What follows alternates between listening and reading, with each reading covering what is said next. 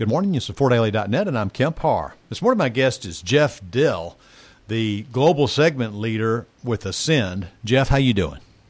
Good, Kemp. It's good to talk to you. I met you briefly at Surfaces, and we had scheduled this appointment to talk. What a great time now, especially in light of this news yesterday that Envista has given us the timeline now. They are out of the carpet fiber business by 1st of July of this year, and that has an impact on what we're going to talk about. Before we get into all that, though, first let me go through your background. Jeff, you've been at Ascend, which many people may know was formerly called Solutia. These are some of the assets of Solutia. But you were at Envista for 17 years. You've been in Ascend now for just under 2 years. You're a Georgia grad, and you graduated with a marketing degree, right?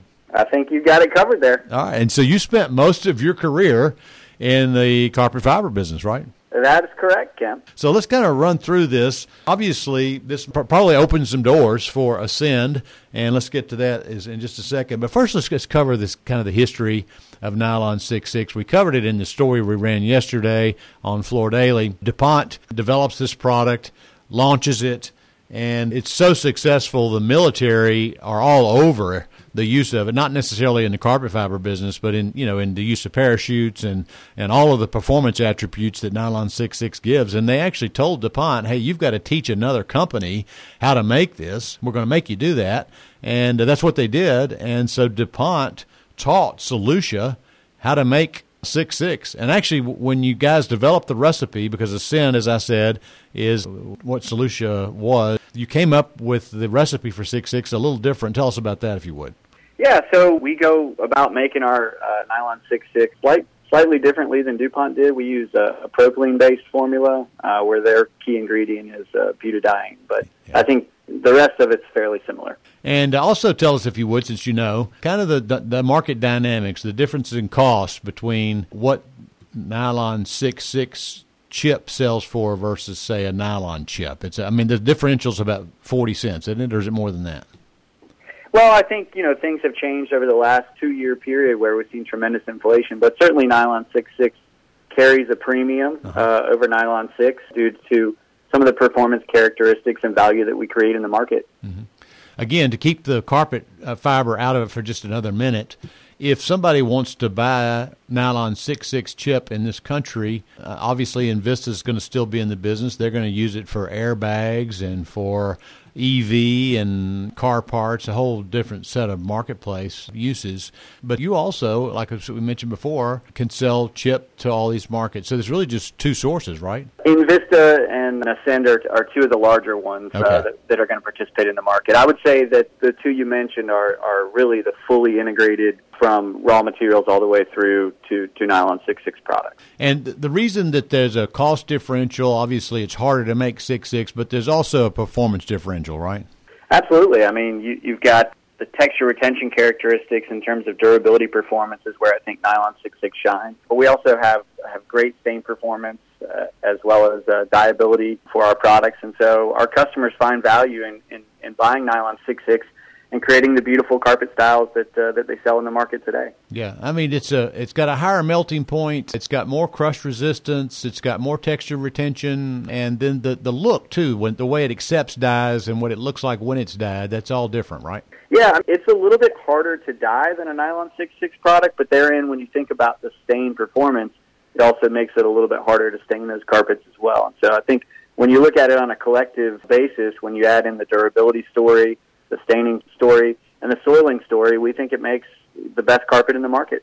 We just move to carpet fiber for a minute.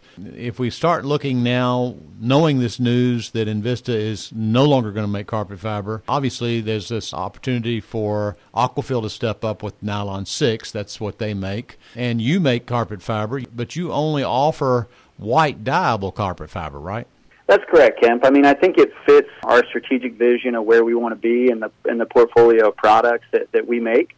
Mm-hmm. And so we are focused on white dyeable fibers. We've got a tremendous portfolio that includes different luster variations, different dye variants, and even a variable dye product called Ombre that some of our customers are using today. Yeah, I know Ombre. That was actually the yarn that Royalty used on that Surfaces 3 or 4 years ago. It's got some color striations in it, right?